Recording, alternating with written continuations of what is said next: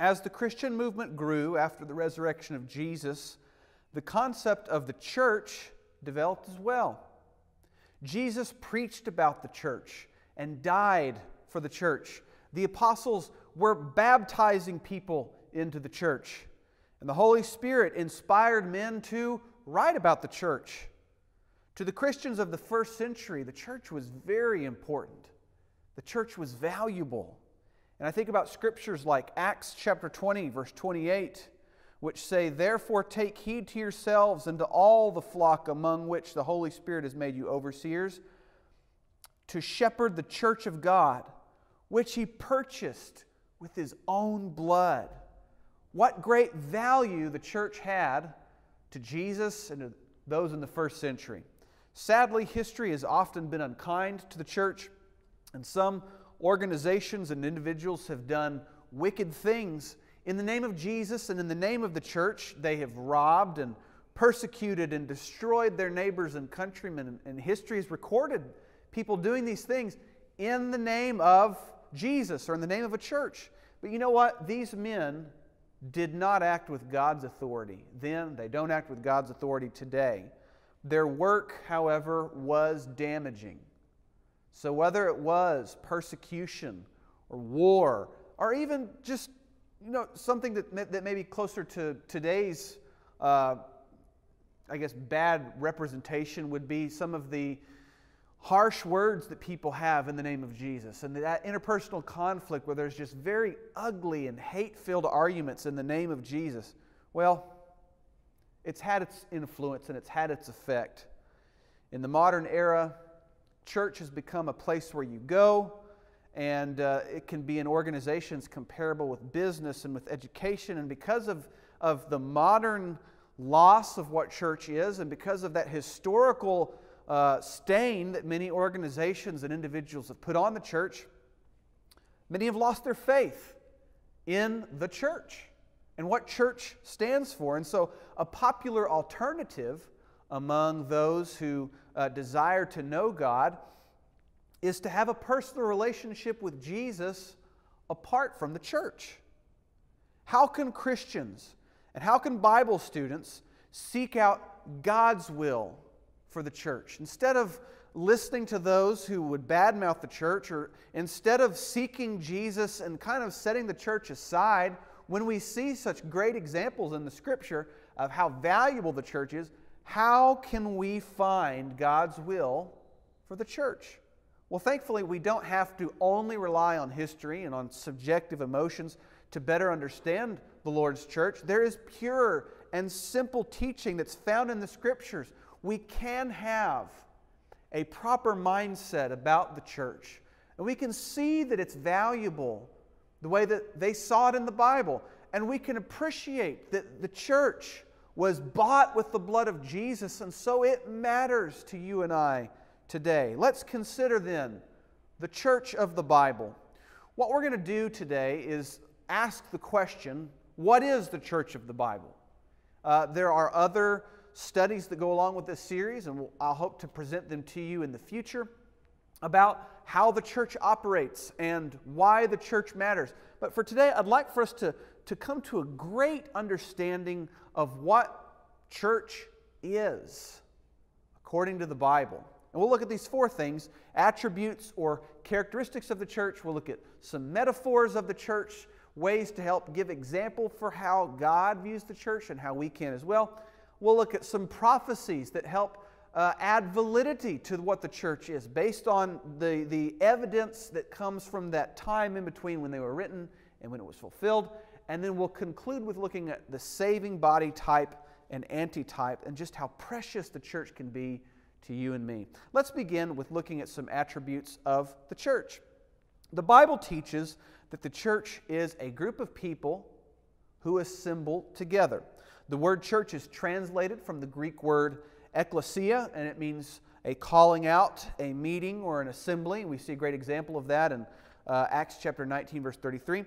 And when the Bible uses the concept of church, it is always referring to the people who are assembling together and not the place where they are assembling. right? So the building or the house or the shade under the tree or wherever the church is gathering, the Bible is always referring to the people who have gathered together. Great example, Acts chapter 12, verse 5, the Bible says, Peter was therefore kept in prison under constant prayer was offered to God for him by the church. Now, there was no building that prayed for him. You know, the building itself wasn't holy. They were just gathered together in that room praying. It was the people who were offering the prayers to God. You know, if the church was a building, it would actually make things a whole lot easier. Because if you thought about it, you know, if the place was what was holy and the places where we could go to be saved, then man, we could just form some sort of Christian brute squad and go out into the world and just force people, tie them up and throw them in here and say, trust me, it's for your own good. But that's not what church is. Church isn't a place. It's the people assembled together. Now, beyond that, it's not just a group of people who get together, but it's a group of people who have been called out specifically. You know, anytime that a group of people get together does not necessarily make a church. When people are involved in organizations that are not religious, you know, that's an assembly, but it doesn't make it the church. You see, the church is a group of people who assemble together and have been called out. The Greek word again, ekklesia, being translated as called out. And it's talking about a distinction that we have from the world, such as in 1 John chapter 2, verse 15 through 17, where the Bible tells us that we're not to be like the world or to love the world or to seek after the things of the world, but rather to be different.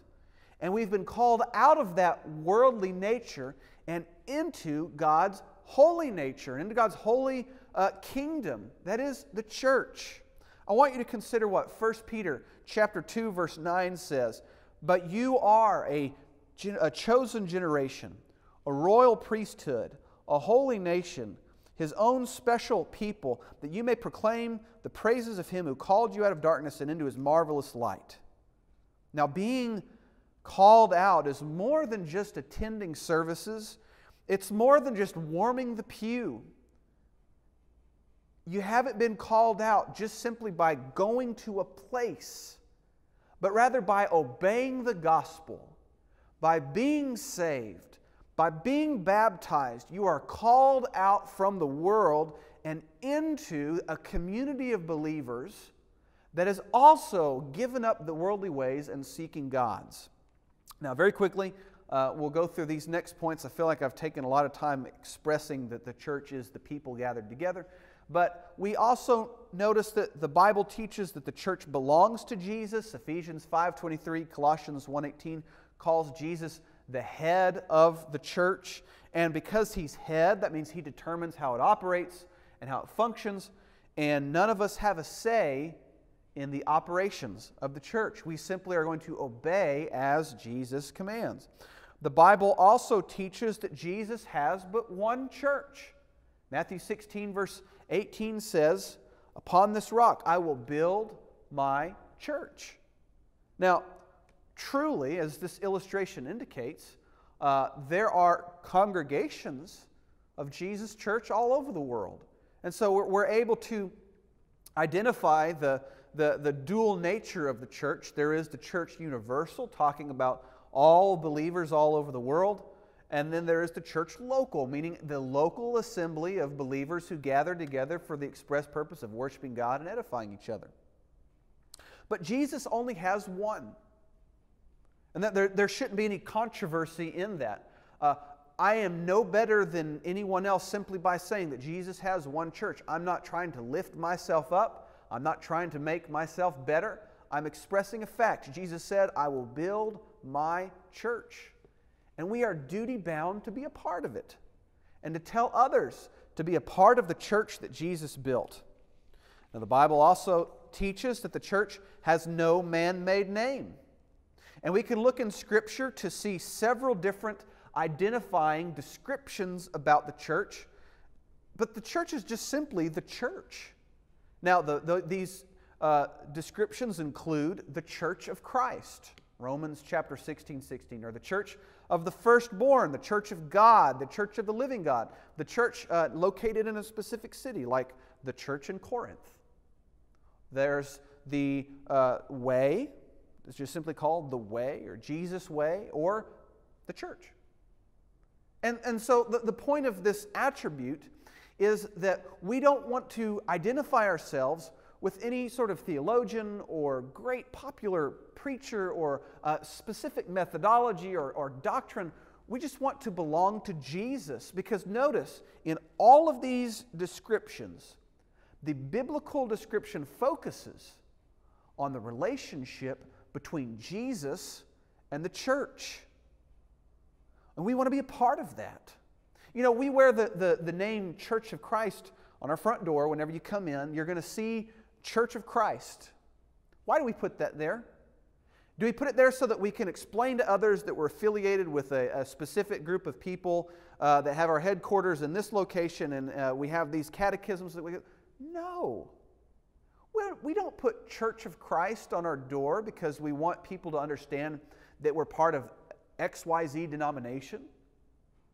We put Church of Christ on the door because it is the simplest, the most biblical way of explaining to others that we belong to Jesus, and that we're part of a brotherhood that belongs to Jesus, that we're part of a church all over the world that belongs to Jesus, and we wear His name because we belong to Jesus. Finally, the Bible teaches that the church strives for unity. Ephesians chapter 4, verse 3 and 4 says to keep the unity of the Spirit in the bond of peace, and that there is one body and one Spirit, one Lord, one faith, one baptism. We strive for unity. Sometimes unity is spoiled. It's spoiled because people bring in their practices or their think-sos or their men that they revere, and as a result of that, there is division. But Paul encouraged us in 1 Corinthians 1, verse 10 through 13 by saying, "Now I plead with you, brethren, by the name of our Lord Jesus Christ, that you all speak the same thing, and that there be no divisions among you, but that you be perfectly joined together in the same mind and the same subject," or the same judgment, rather. The Church of Christ should be united in a common love for Jesus, a common cause of sharing the gospel, a common obedience to the Word of God. Now, very quickly, let's consider 4 metaphors about the Lord's church. And a metaphor simply is a word picture or an example to help describe the relationship that Jesus has with the church that He built. Right? So, not only is our name the Church of Christ to express that we belong to Jesus, but the metaphors of the church also are intended to explain that the church and Jesus have an intimate relationship together. We see, for example, that Jesus and the church are seen as a king and servants. From John 18, verse 36, where the Bible says, "My kingdom is not of this world. If my kingdom were of this world, my servants would fight so that I should not be delivered to the Jews. But now my kingdom is not of this world." The spiritual nature of Jesus' kingdom makes it different than all other kingdoms. It's spiritual, filled with servants, serving Jesus in His spiritual way, serving one another according to the honor and the service and the obedience that we first saw in our great King Jesus. The Bible also teaches that the church and Jesus share a relationship like a shepherd and sheep. Jesus protects, guides, and cares for us like a flock of sheep. And the Bible says in John chapter 10, verse 11 and 12, "I am the good shepherd. The good shepherd gives his life for the sheep. But a hireling, he who is not the shepherd and who does not own the sheep, sees the wolf coming and leaves the sheep and flees, and the wolf catches the sheep and scatters them." When Jesus was crucified on the cross, He expressed the ultimate act of protection. The ultimate act by laying down His life for us, laying down His life for the flock. The Bible also says in Colossians 1:18 and 1 Corinthians chapter 12, verse 27, that Jesus is like a head and we are like the body. Meaning that without the head, or without the body rather, without the head, the body simply can't survive. That we find direction and life and sustenance from the head. And all of our work is done according to what is instructed by the head. 1 Corinthians 12, verse 27 says, "Now you are the body of Christ and members individually." Finally, we can observe that the scripture in Ephesians chapter 5, verse 22 through 25 shows that Jesus and the church are seen like a husband and a wife. Just as Jesus loves and leads the church and lays down his life for it, Paul says in Ephesians 5 that husbands are to love and lead our wives and be willing to lay down our lives for them as well. What beautiful metaphors we see of a relationship, of this biblical description of what the church means to Jesus and why he would purchase it with his own blood. Remember that scripture, Acts chapter 20, verse 28, showing that Jesus purchased the church with his own blood. We are bought by Jesus. And the relationship we have with him, as we see, king and servant, head and body, shepherd and sheep, and husband and wife, is intended to show that this group of people that's assembled together, that's been called out for the world, or called out from the world, is valuable and precious. And Jesus was willing to pay the price for us. So how should we live in response to that? This is a great, conclusion or epiphany that we can reach when we see how valuable the church is. We can also consider prophecies about the church. This is the third of 4 sections in this study, looking back on time at those who received direct revelation from God. And they would prophesy, for example, about the Messiah, that is, the anointed one who was to come, and this great kingdom that he was going to establish. And the national expectation of the Jewish nation at the time of Jesus was that it would be a military king. But these prophecies were showing not a military force, but rather a spiritual force, a spiritual Messiah, and a spiritual kingdom.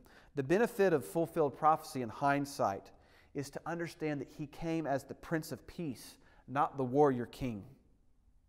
And the Bible shows the establishment of a spiritual kingdom. And so we'll begin with that by looking at a great mountain, a prophecy found in Daniel, over 600 years before the time that the church came into existence, prophesied that this spiritual kingdom would be established. And King Nebuchadnezzar in this chapter has had a dream. There's this great statue that's in and of itself is fulfilled prophecy, because even though Nebuchadnezzar was the head, the king of Babylon, that golden head in the statue, the prophet also explained that there would be a kingdom after him, the Medo-Persian Empire, and then a Grecian Empire, and then a Roman Empire. And so hundreds of years before those kingdoms came to world domination, it was prophesied that they would. That in itself is a great piece of evidence. But at the end of this dream, there was this great stone or rock that came down and it just crushed the statue, knocking it over and toppling it down to bits. What was the stone that crushed it? Well, Daniel saw the church, a spiritual kingdom that would be able to conquer any kingdom on this world, not through physical violence, not through overtaking governments or through great conquest of war, but through spiritually bringing the gospel to all nations. And just how the world being turned on its head, like Acts chapter 17 verse 6 says, that the Christians that came to this place, they've turned the world upside down. Kingdoms are overthrown because spiritually anyone can become a Christian. And it wouldn't matter if you were Babylonian or Persian or Grecian or Roman. It wouldn't matter if you were any of those. You could become a part of this spiritual kingdom. And that kind of flips the whole world order on its head. The next prophecy that we'll consider is the idea of miraculous gifts being an essential part of the church's identity in the first century.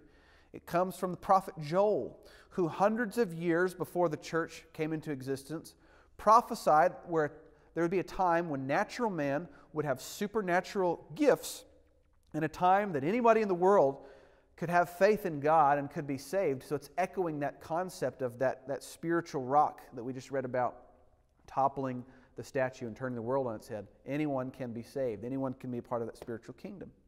I want to read it to you. It's from Joel chapter 2, verse 28, and it says, "It shall come to pass afterward that I will pour out my Spirit on all flesh.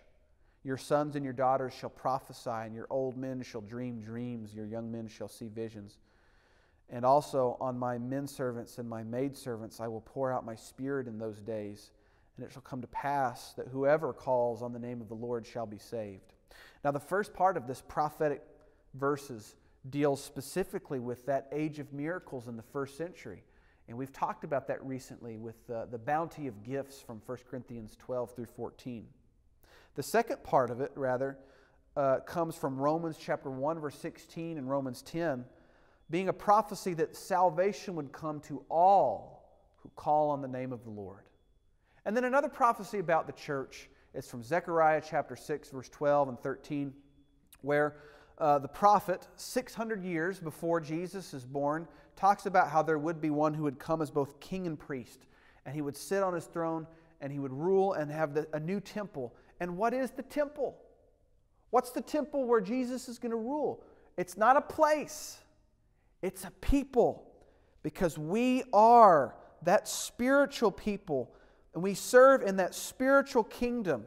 1 Peter chapter 2, verse 9 talks about how we are that royal priesthood, and that we come to Jesus to serve in His spiritual kingdom.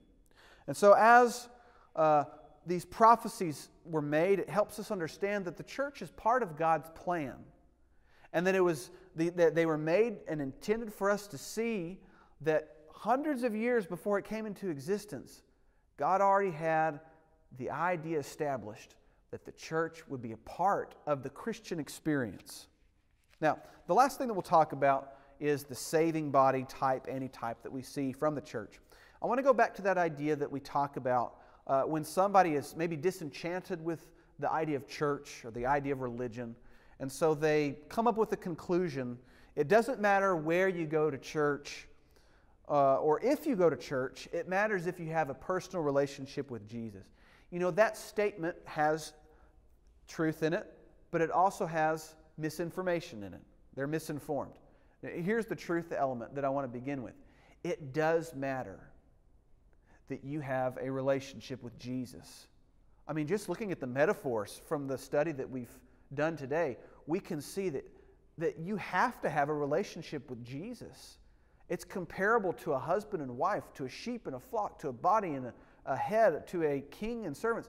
You have a relationship with Jesus. That's an essential part of becoming a Christian. But another essential part of becoming a Christian is to being a part of the church, to joining the church.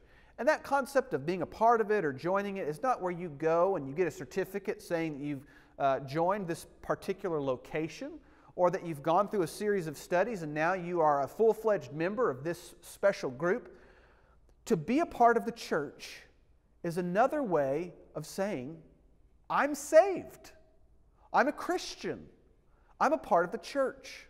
And we base that off of Acts chapter 2, verse 47, where the Bible says, "And the Lord added to the church daily those who are being saved." A person is added to the church by God the moment that they become a Christian. The moment that you're saved, when you were baptized and your sins were washed away, God added you to the church. And this wasn't something that you were elected into by a board of members or that you received certification of. It just happened. It's synonymous. To be baptized, to be saved, and to be added to the church are the same concept of joining a group of people who have that special relationship with Jesus. Now, what I'd like to do is give you a couple examples, because that saving body idea is very common in the Old Testament, so that it can be fulfilled in the New Testament, and we can appreciate and understand how the church is the saving body. So let's just look at a couple real quick from the Old Testament that are examples.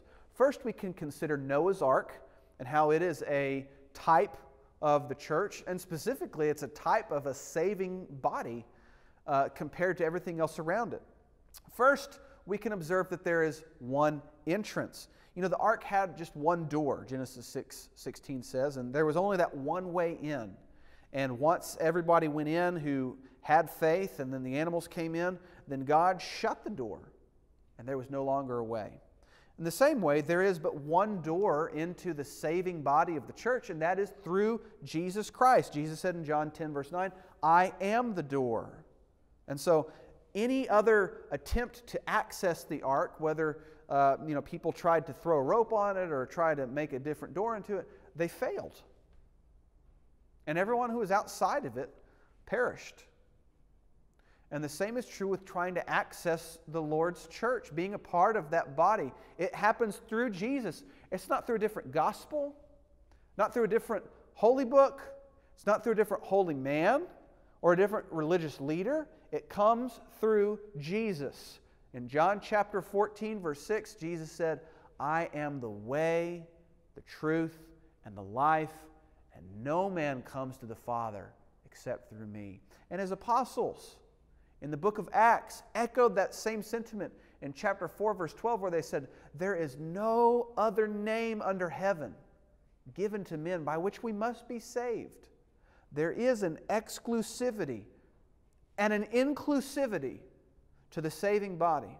It is exclusive in that Jesus is the way in. And it is inclusive in that Jesus stands there and wants everybody to come in. It doesn't matter what our background is, the church is inclusive. We want all to be saved. And it's exclusive that Jesus stands as the door, and by salvation by grace through faith in Jesus and an obedience of the gospel, that faith being obedient gospel, comes through Jesus Christ. Now, the Bible also says, comparing Noah's Ark and the church, that there is a family inside. In the ark, there was but one family. There was Noah and his wife, his sons and their wives.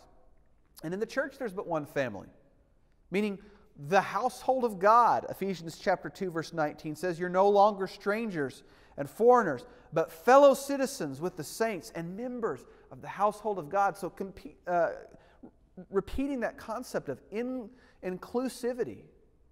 The church, with Jesus serving as its entry point, is really open for anyone to be a part of. And we have a responsibility to share that gospel with everyone so that they can be saved. The final point on this idea of Noah's Ark in the church is that there is one vessel, meaning that Noah built a completely unique vessel of safety that God instructed, and other vessels simply would not function. I'm certain in those days that there were fishermen. I'm certain in those days that items were buoyant. And so people who lived around Noah as the floodwaters raised probably clambered into their fishing boats and clambered onto things that would float and did their best to try to survive the flood. But if they weren't in the ark, God's body of safety, that saving body, then they weren't saved. Likewise, God has ordained that the church be where the saved are added, and it's where the faithful remain. We're a part of that church. And those who seek to be a part of something but don't follow God's pattern are like people trying to float around in a fishing boat but not be a part of God's ark of safety. Again, Ephesians chapter 4, verse 4 through 6 says, there is one body and one Spirit, one faith, one baptism, one Lord and one God.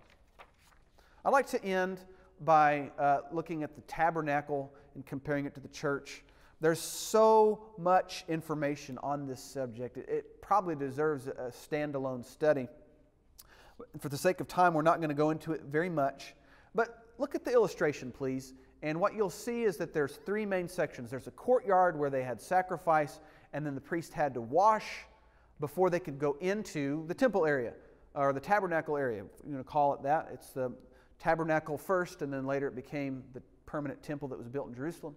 But it had a holy place with a few pieces of furniture in there for a specific purpose, and then there was a most holy place. There was a veil in between. But notice that the priest had to sacrifice and then wash, and they weren't allowed by law to go into the temple until they had washed. And once they washed, they were granted access into the temple area. What kind of a connection can we make between that and the church? The church is the spiritual tabernacle. And so with the idea in mind, we can look to see that Jesus served as the sacrifice and high priest, Hebrews 1, 4, 9, such great examples. And then when with Jesus serving then as the sacrifice, when somebody decides to obey the gospel, they don't just get added to the church. They follow that saving body pattern. They are washed, and then they are added into the church. So when we're baptized and we wash our sins away and we come out of the water, a new creature with our sins washed clean, we're in the Lord's church. Acts 2:47. The Lord added us there. We came up out of that water a Christian. We came up out of that water a member of the church. And we're part of the household of God. We're part of that holy place, the Lord's church. We see that the Bible and prayer, God's communion and fellowship are with us in this holy place. And that the most holy, the distinction between us and that most holy place is really only limited to the physical nature of our eyes. We can't see heaven. We're not there yet, but we will be someday. All over the world, the churches of Christ are a holy people, a royal priesthood, and set apart. We have been called out. We were given a new covenant, a law, a fellowship, and direct access to God. We are saved by grace through faith and are accountable to live faithfully from that point on until the Lord comes again or we die. I'd like to read from 1 Peter chapter 2, verse 9 one more time. It says, "But you are a chosen generation, a royal priesthood, a holy nation, His own special people, that you may proclaim the praises of Him who called you out of darkness and into His marvelous light."